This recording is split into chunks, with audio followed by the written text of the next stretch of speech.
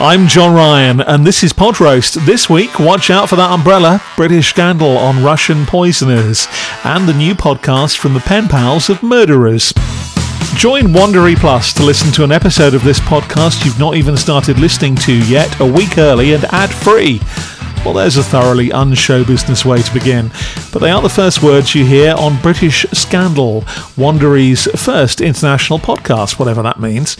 How about giving me the desire to hear it earlier before smacking me in the face with the subscribe message? It's the voice of Alice Levine, formerly of Radio 1 and latterly of My Dad Wrote a Porno. The new series promises Savile and phone hacking and swirls of outrage, but it begins with the Litvinenko affair. After the plug, it's into a slightly tiresome and over-rehearsed open. "OK, Matt, do I have a story for you?" starts Alice. "Alice, I'm all ears," says so far uncredited Matt. She promises a story with conspiracy, corruption, murder and farce, and tosses out some obvious mid-noughties references like Nokias, MySpace and My Humps, and an incestuous reference to bootcut jeans. "I can't wait to hear this," over-enthusiast Matt, who's still not been identified. "Actually, come to that, nor has Alice." "Well, buckle up, you're in for a ride," she replies. A tense piano theme begins, and Alice narrates the tale on an autumn night in 2006, which begins with Marina Litvinenko listening to her husband throwing up. But no sooner does she start that she's interrupted by Mark. "I feel a deep sense of dread," he says, apropos of nothing. "It's foreboding, isn't it?" Alice comes back with, adding nothing.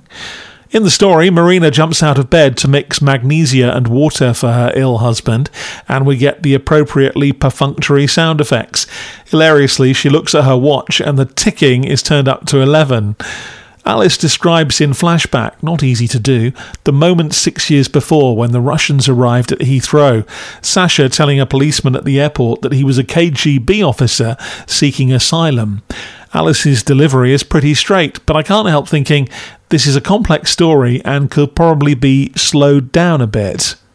Back in real time, their doctor arrives, along with over-exaggerated door and footsteps effect, as you might expect.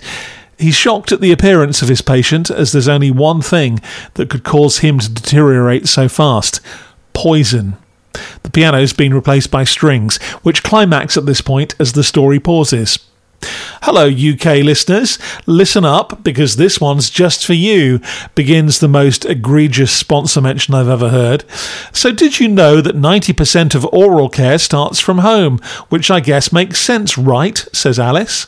"Spotlight Oral Care makes carefully formulated products, clinically proven ingredients, and provides customised oral care at home. Everything you need to love your smile."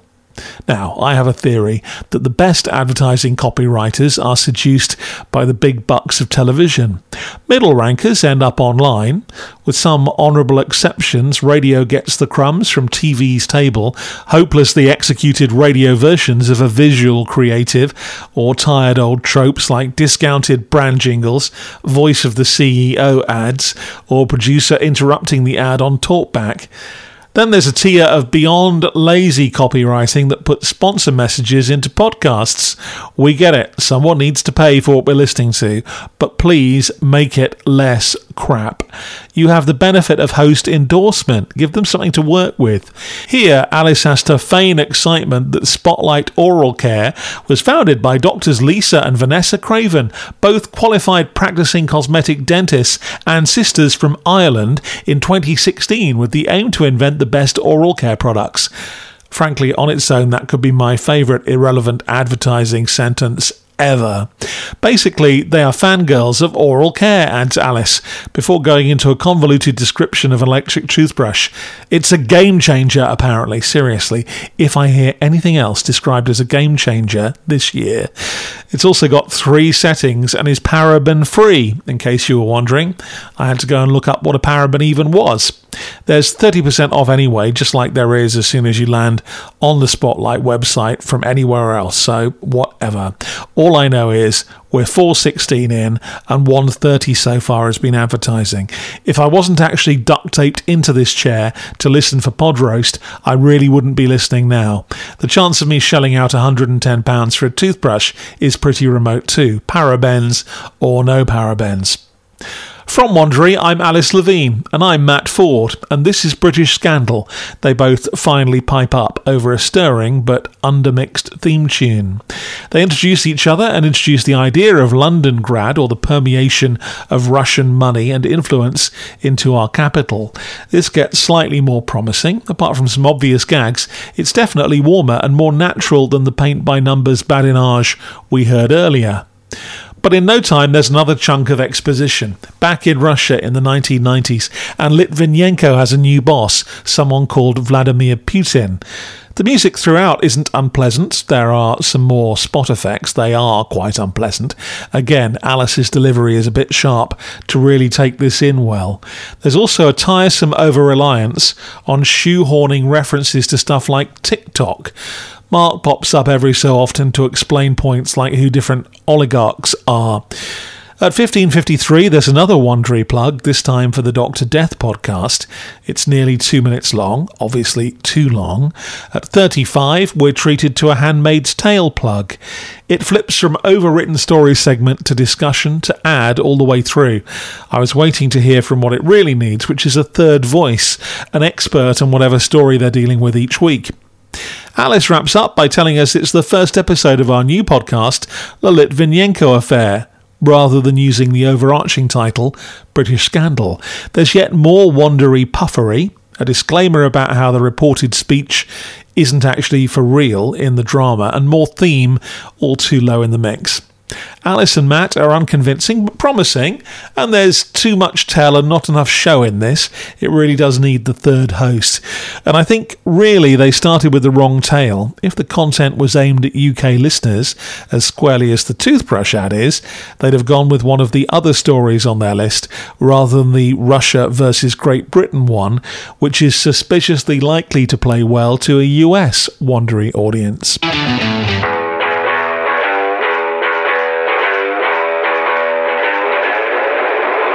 Here's another one of those think about it for a minute to realise how rubbish it is podcast phrases. Listener discretion is advised. What are you actually saying to me when you read those words? Especially when the very title of your podcast is Letters from a Killer. It's new from Podimo and it does exactly what it says on the tin. Another mournful piano, this time with a cracking script though, and a soft male American voiceover. Picture a 5 or 6 year old boy who many said was undersized for his age, getting kicked in the stomach by a 5'8" tall, 300-pound grown woman. These are the written words of Jason Campbell, the episode 4 murderer in Letters from a Killer. Brits Ned Parker and Zoe Hines provide the context around those words in that way that producers who put themselves on the air often demonstrate why we have such things as presenters. It's very readery here. They sound like the producers, not the stars. The music builds. There's a 911 call effect. This is Letters from a Killer, says a fourth voice. An annoying level change. Episode 4, Becoming a Killer, a prison door slam effect. And we're off into the podcast proper. The sound design is predictably OTT. A boiling coffee machine bubbles into life, and I'm expecting some grim tale of cell retribution. Instead, we're in a crumbling hotel outside a crumbling town, somewhere in Ohio in May 2019, with Ned, who's a documentary maker and is just making coffee. They're good words, but they're just thrown away, really, which is a shame. Ned's in his room drinking tepid coffee from a styrofoam cup, even though we just heard the water boil, no? He talks about the urgency of talking to his kids back in the UK after spending time that day with Campbell and hearing his story of childhood abuse at the hands of his adopted parents. Even this intimacy is a little pat, a little red. Zoe thanks us for our support so far and asks for ratings. Then Ned's back and sounding twice as natural, as he appears to now be speaking from the heart than the page. They set it up really well with the case file as a voiceover back over music and with sound effects to tell us the bare bones of the story. Campbell escapes jail where he's serving 2 years for car theft. He breaks into a house and there's a violent struggle. He stabs a couple dead, steals clothes and $20 before sleeping in the spare room at his victim's house. He escaped justice for months because of an extraordinary twist. Another murder on the same street that night. Ned and Zoe talk over the case a little. So far, so true crime. Too much stop-start, says one Apple podcast reviewer, and do you know what? I think they're right. It's called Letters from a Killer, and apart from the opening montage, the first time we hear anything else from the killer is at 9:28. It's voiced by a VO artist, of course, but these are the words written on death row. Another reviewer says there's absolutely no need for the host to repeat everything the writer has said, describing it as harder work than an ITV crime reconstruction documentary that explains simple events 20 times, just in case the audience were catatonic enough not to have understood it the first time. No need for this chatter is their admittedly overcritical headline, but you can't help thinking word for word, it's not called Letters from a Documentary Producer. I'm John Ryan, weary-eared and disappointed for Pod Roast. This week with British Scandal from Wondery and Letters from a Killer from Podimo. I listen to these, so you don't have to.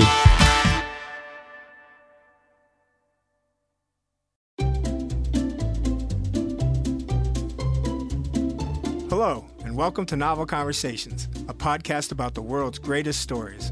I'm your host, Frank Lavallo, and for each episode of Novel Conversations, I talk to two readers about one book.